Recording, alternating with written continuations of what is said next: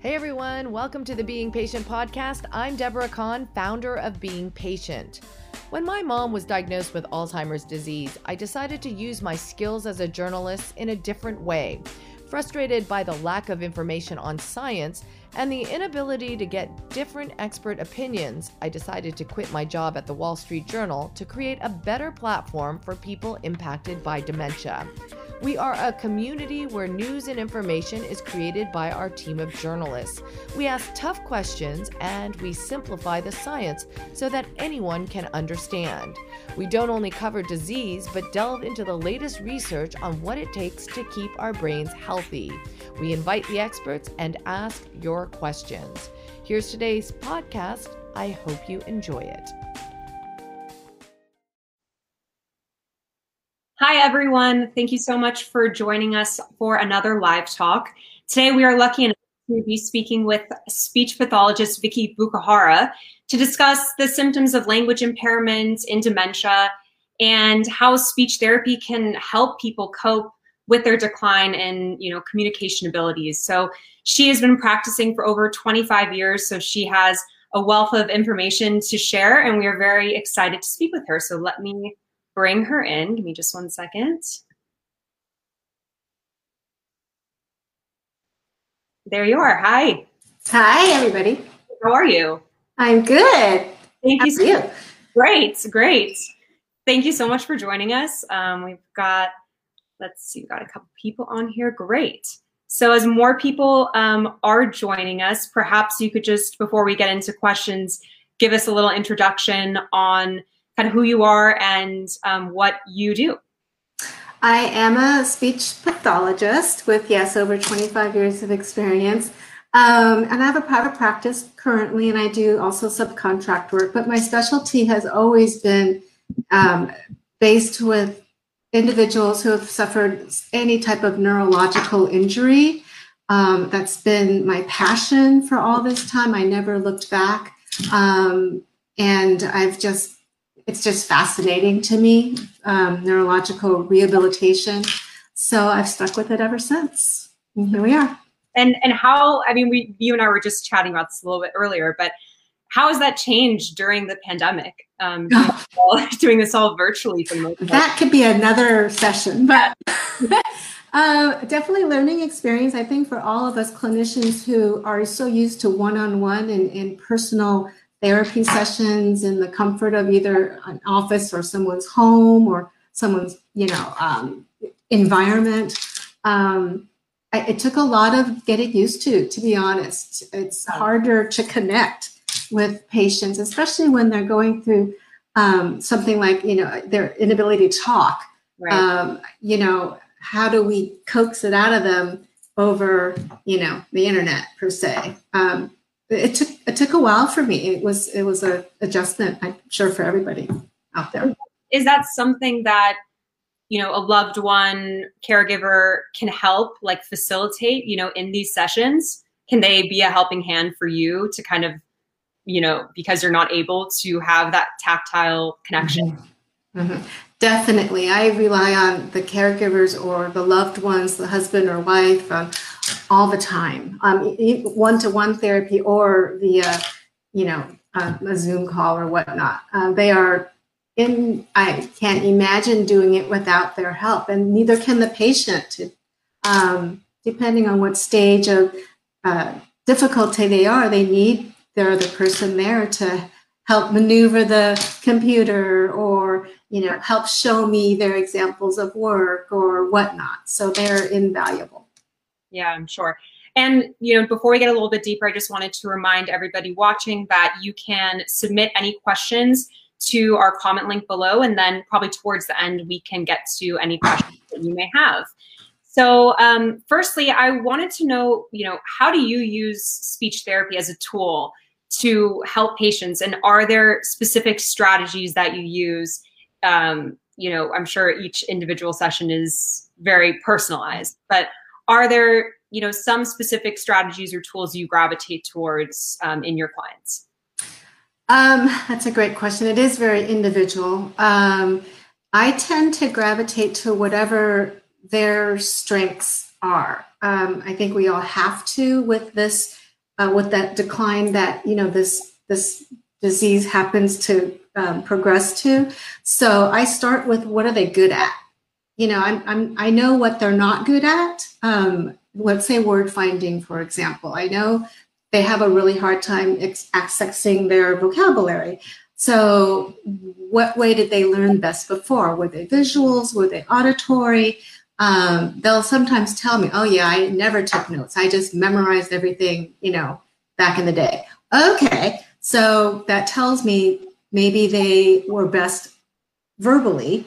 And we try to kind of streamline therapy that way, and also tie in the visual, because again, there are weaknesses as everything progresses. So I just try to start with, what are they good at, and what do they like? Do they like the electronics?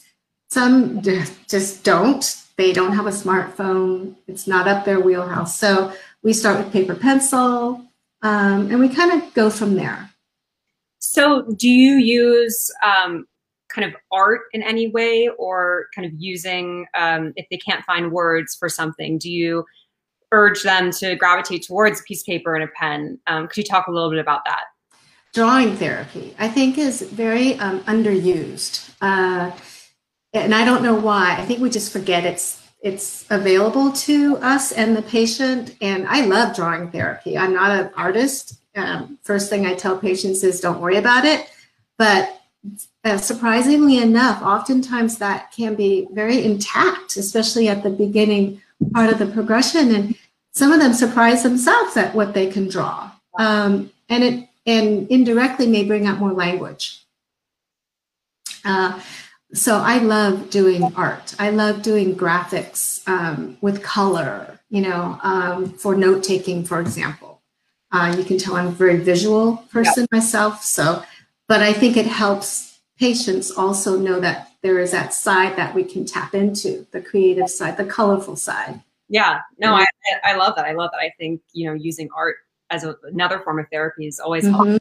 So, I mean, maybe you could talk a little bit about that process. Like, say there is someone who doesn't know the word, doesn't know, maybe wants an apple, but doesn't remember what an apple is. Is there any strategy that you use to kind of work through that? And does that involve, taking to pen and paper or something of the like? I first start with teaching them or the caregivers a couple of things. I like to start off with, when you freeze up, the tip of your tongue, I know that word, let's say apple, but doggone it, I can't get it out. And they get frustrated. So first off, I say, you know what, don't get frustrated, and I go through a 20 question type of thing, but smaller scale. What room is it in? Oh, it's in the kitchen, it's on the table. Got it. Okay. So that gives the listener also a context. Right. Instead of a wide open window of, I don't know what the word is. Okay, is it food? Yep. And we just kind of go through that questioning, and usually you can narrow it down fairly quickly if your questioning is on target. So, and that to caregivers who don't know, who deal with this every day, that really helps them. It lessens everybody's frustration. So that's one of the first things I do, is I teach the caregivers and the patient how to break that down a little bit. And maybe in the process, they come up with the word themselves.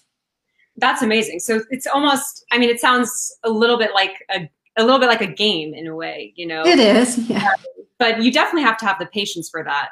Yes, you do. Kind of going off what you were just talking about, what are your recommendations for people who are living with someone, a loved one, or someone they're caring for with dementia, who is experiencing speech impairment? So, obviously what you just said is one strategy. Is there anything else that you can recommend that could maybe alleviate that difficulty? Gesturing, again, I think we forget we can use our hands. Our hands are great communicators, and we don't oftentimes use them. Other cultures do. We kind of don't. So I encourage my patients to use their hands. They can much faster, gesture the apple then they can get the word out, and therefore they don't have to do the contextual cueing. They can just gesture it, and maybe in the process of doing that motion, they'll say, "Oh, I need an apple." Right. Yeah. And sometimes the motor movement of doing apple will bring out the verbal. Interesting. Okay, well, that's another great tool.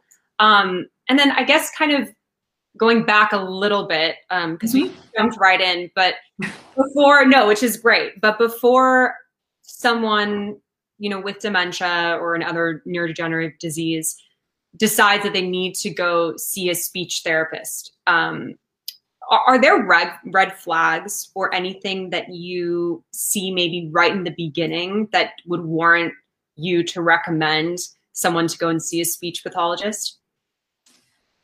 I would say some of the red flags would be when a weakness really begins to interfere with your life and possibly even safety. Safety is like a hallmark. If a memory issue is becoming to be a safety issue, the patient family members need to take themselves to the doctor for one, and then they refer on to a speech pathologist. We all have memory. We all forget. I forget where I put my keys, but it doesn't interfere with my daily routine. Right. So I think when it gets to the point where it's more frequent, or it's a safety issue, or the word finding becomes so that, again, it interferes with basic communication on a day-to-day basis, that's when I would definitely say, have an assessment by your doctor, and they can refer on. Yeah. And how often do you see each patient on average? Is it biweekly? Or, I mean, I'm sure it varies a little bit, but what is a good basis?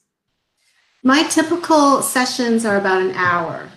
For my more advanced patients who maybe can't endure, that long, it's a half hour. And sometimes it's just once a week. Sometimes it's twice a week, either a half hour or an hour sessions. Great. It just kind of depends on their endurance. Yeah.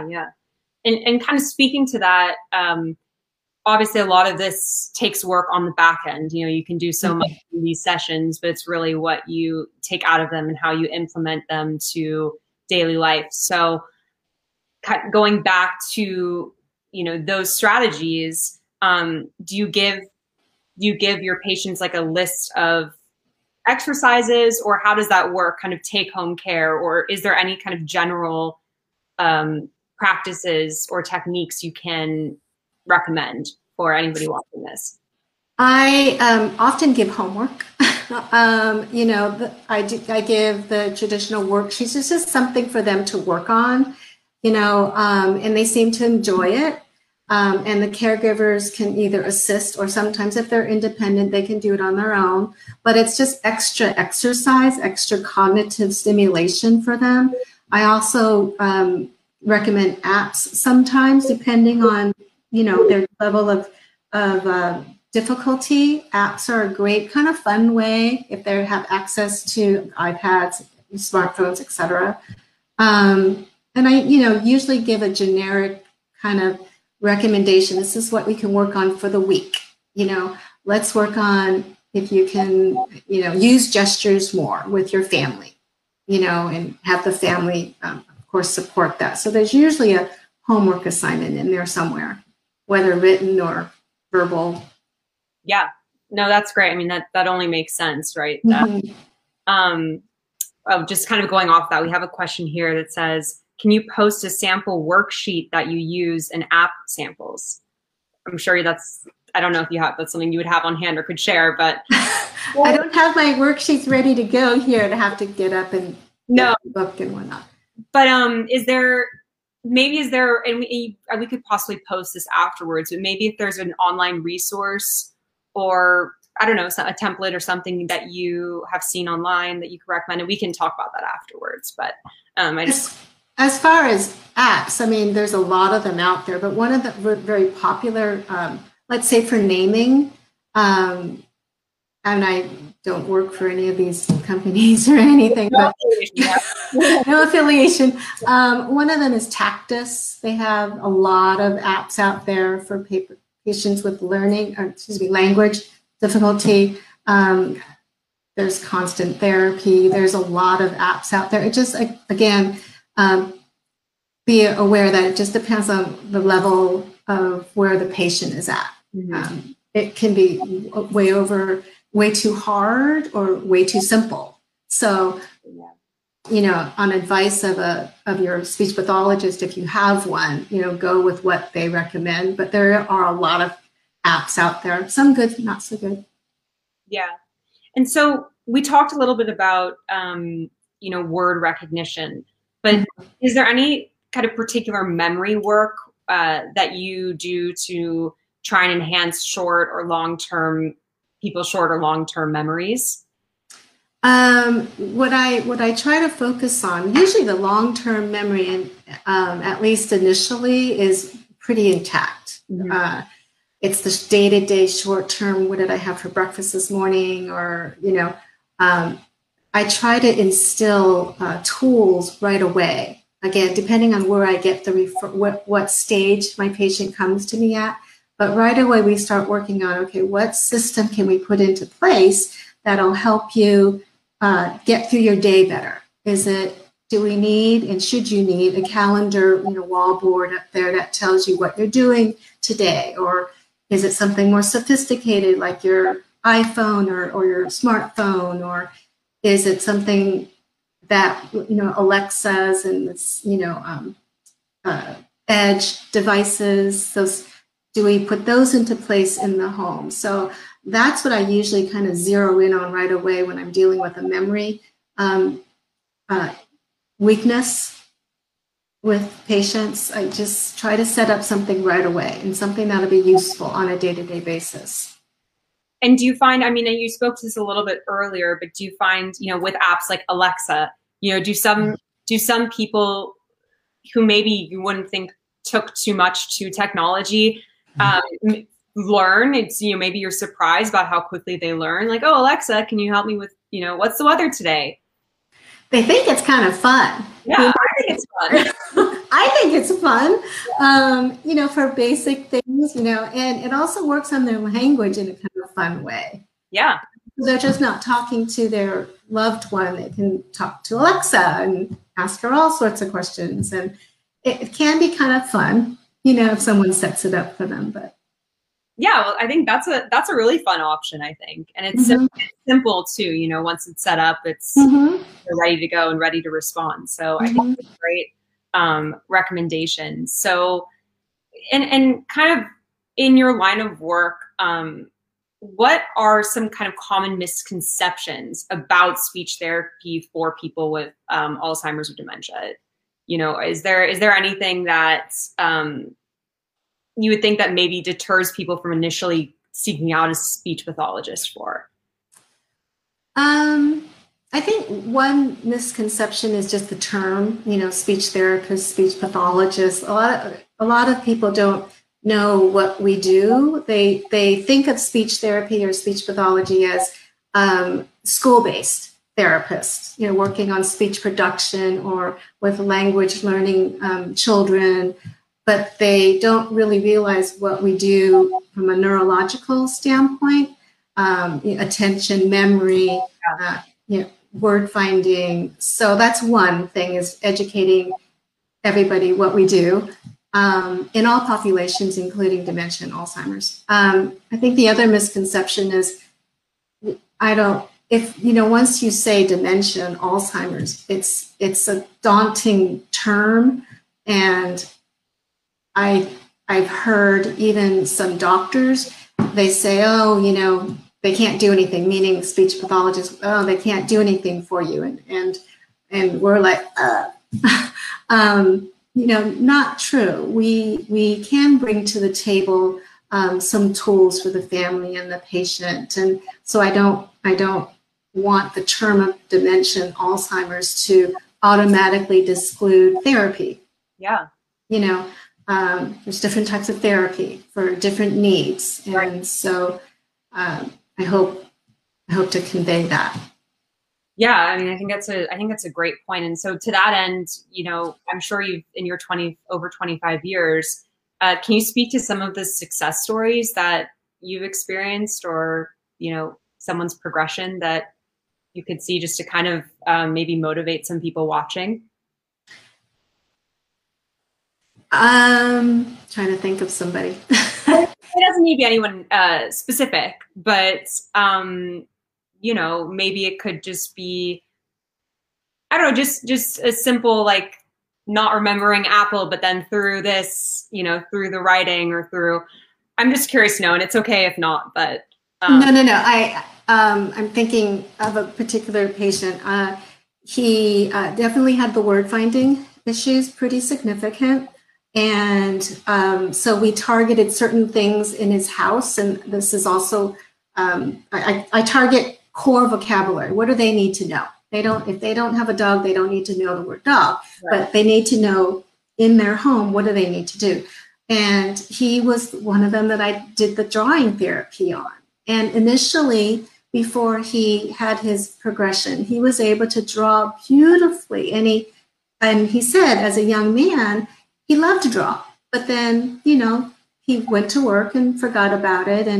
And we were both amazed at how he could draw. And he never got to really use it as a communication tool. But for that, few months that he could do it, it was a really good tool for us. No, that's beautiful.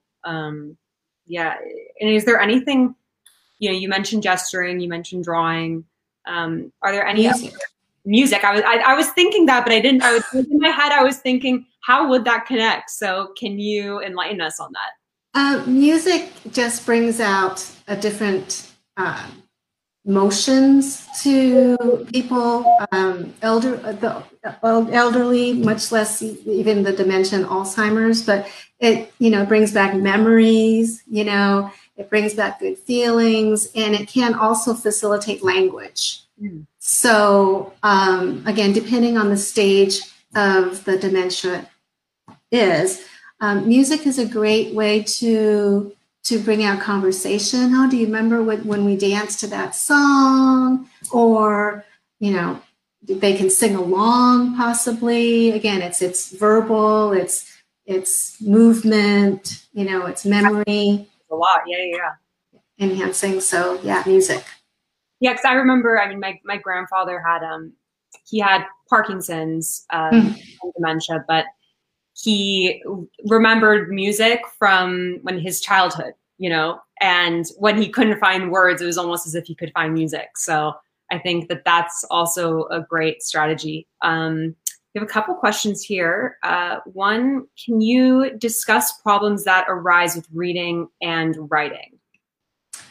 Yes, especially as you get into like the moderate kind of severe ranges, patients can lose their ability to visually kind of construct and remember the writing, and much less encode reading.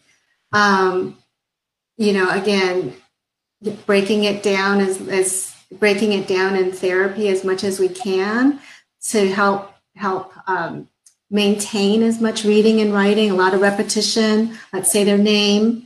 A lot of repetition, their family names, again, sticking to what they really need to know. If they don't really need to, know other vocabulary or know how to spell it, but they need to know their name and their wife's name or husband's name and things like that. So repetition with the writing can help, okay, if they practice. And do you show, say a husband and wife, would you show the husband a photo of his wife, or in what ways do you go about that? Yeah, there's photos, or there's the photo album. A lot of families put together photo albums, which is a great memory tool. It's a great vocabulary tool. And so you can show the picture of, let's say, the wife of the patient who's the husband, and have them spell the names, or everybody in the family group photo. I would help them if they forgot the first letter. I'd give them the first letter. I'd even maybe make spaces if it's married, M space, space, space, space, and put the M. Yeah. So then they just, oh yeah, fill in that, you know, so there's little tricks, little techniques to help them, you know, keep their spelling and reading as long as they can. Yeah, and seems integral to that. We have another question up here. I don't know if you could speak to this, but my husband is choking more and more drinking coffee and water. Is there something I can offer to help him? It sounds like his muscles in his throat are weakening, and possibly his tongue too. So I would definitely recommend a assessment by a speech pathologist, swallowing therapist. Check with your doctor, but that shouldn't be a problem getting that referred. So are there, and forgive my ignorance if it is there, but so are there different kinds of speech pathologists specific to, like, are you specifically focusing on, you know, language, writing, and recognition, whereas someone else might be, you know, fully focused in on maybe dysphagia or swallowing disorders? Some therapists really focus on certain things. Not that they can't do other areas, but there, you know, there's some therapists who are highly focused on, let's say, dysphagia. You know, that's all they do.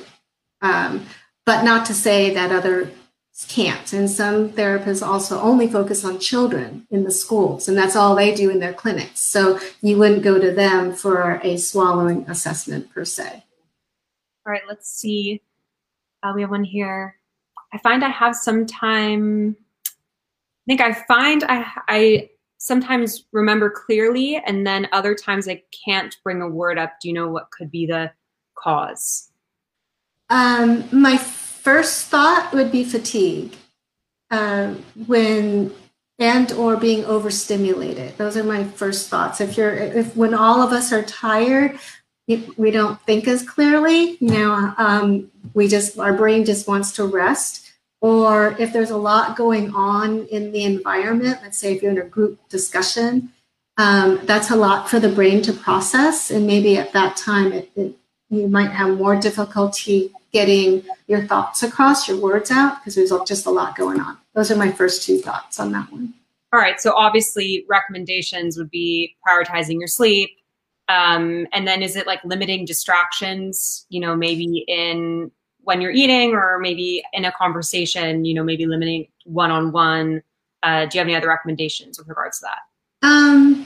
Especially when you're eating, we all should be, you know, reducing our distraction anyway. But I would just know when you have your good periods of the day and not, and any more vital discussions take place when you're at your best.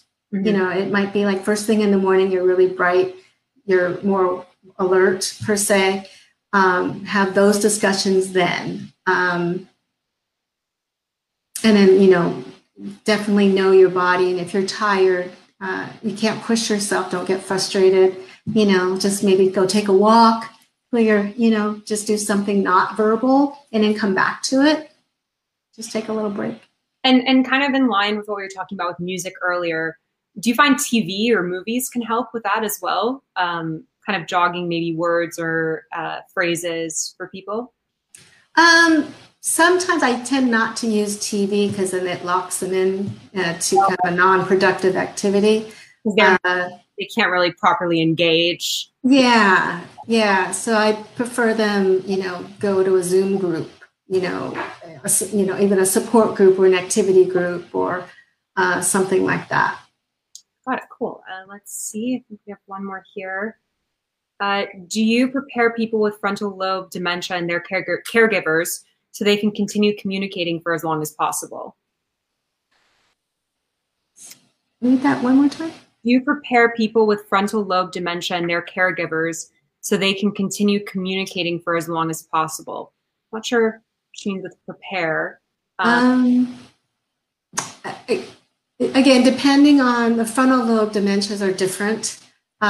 They tend to have a little bit more behavior exhibited. So one thing, depending on where the patient is managing the behaviors, making sure that's not impairing communication, making sure that, you know, are they paying attention or are their behaviors interfering with communication? So that would be my first look at a frontal lobe dementia patient, is seeing behavior and then how that's impacting communication, or vice versa. Great. Don't know if I answered that question. No, I think you did. I think you answered beautifully. And I guess kind of to close it up, is there any kind of broad strokes that you'd like to express, maybe we haven't covered, or kind of easy tools that people can look to, if maybe they're not able to access a speech pathologist easily? I always recommend my patients, no matter what their diagnosis is, stay active. No matter what you can or can't do physically or cognitively or even verbally, just stay active. Don't sit by and let everything pass you by. Don't. Stay physically active. Take walks, do your garden. If you can't stand for periods of time, get a chair out there and sit down and still enjoy what you have always enjoyed. Be cognitively engaged, do little puzzles, do crosswords if you can, do word search puzzles. Those are great. If you're into Sudoku, numbers, that's a good one. You don't need a smartphone for any of that. It's all, books, drawing, coloring even. Yeah. Coloring those, those like complicated coloring books. Those are great for attention and creativity. So stay active. Keep a schedule. Keep a consistent schedule, especially later, so that patients know, what am I doing today? Every day, every Monday morning I do this. Every Tuesday morning I go here, or I'm doing this. So making consistency in one's life is so important. Yeah. And then, in those moments, and this kind of came to me when you were speaking, but in those moments of frustration, or, what do you tell your clients to do in those moments where, like, maybe they just feel defeated, or unmotivated? Lots of encouragement, lots of love, and just what if it's a conversation that's not going well because they can't get the words out? I take a break. You know what? Let's just come back to that later. Don't worry about it if it's not vitally like a safety issue. Don't worry about it. Let's go take a walk, or let's go get a cup of coffee, and then come back to it. But I don't recommend keep pushing it. Yeah. It just elevates their frustration level. No, I can imagine. Well, thank you so much. It's been really, really lovely chatting with you. And you're welcome. Your advice, I really appreciate it. And I know our viewers do as well. So great. Thank you so much for having me. So, all right. Enjoy the rest of your day. Thank you. Bye. Bye. Well, I hope you enjoyed today's podcast. For more information on upcoming interviews, don't forget to sign up for our newsletter at beingpatient.com. That's beingpatient.com. And send us any feedback you may have, whether it's someone you want us to interview or any comment about our podcast series. You can do so by emailing info@beingpatient.com. Thanks for listening, everyone. I'm Deborah Kahn.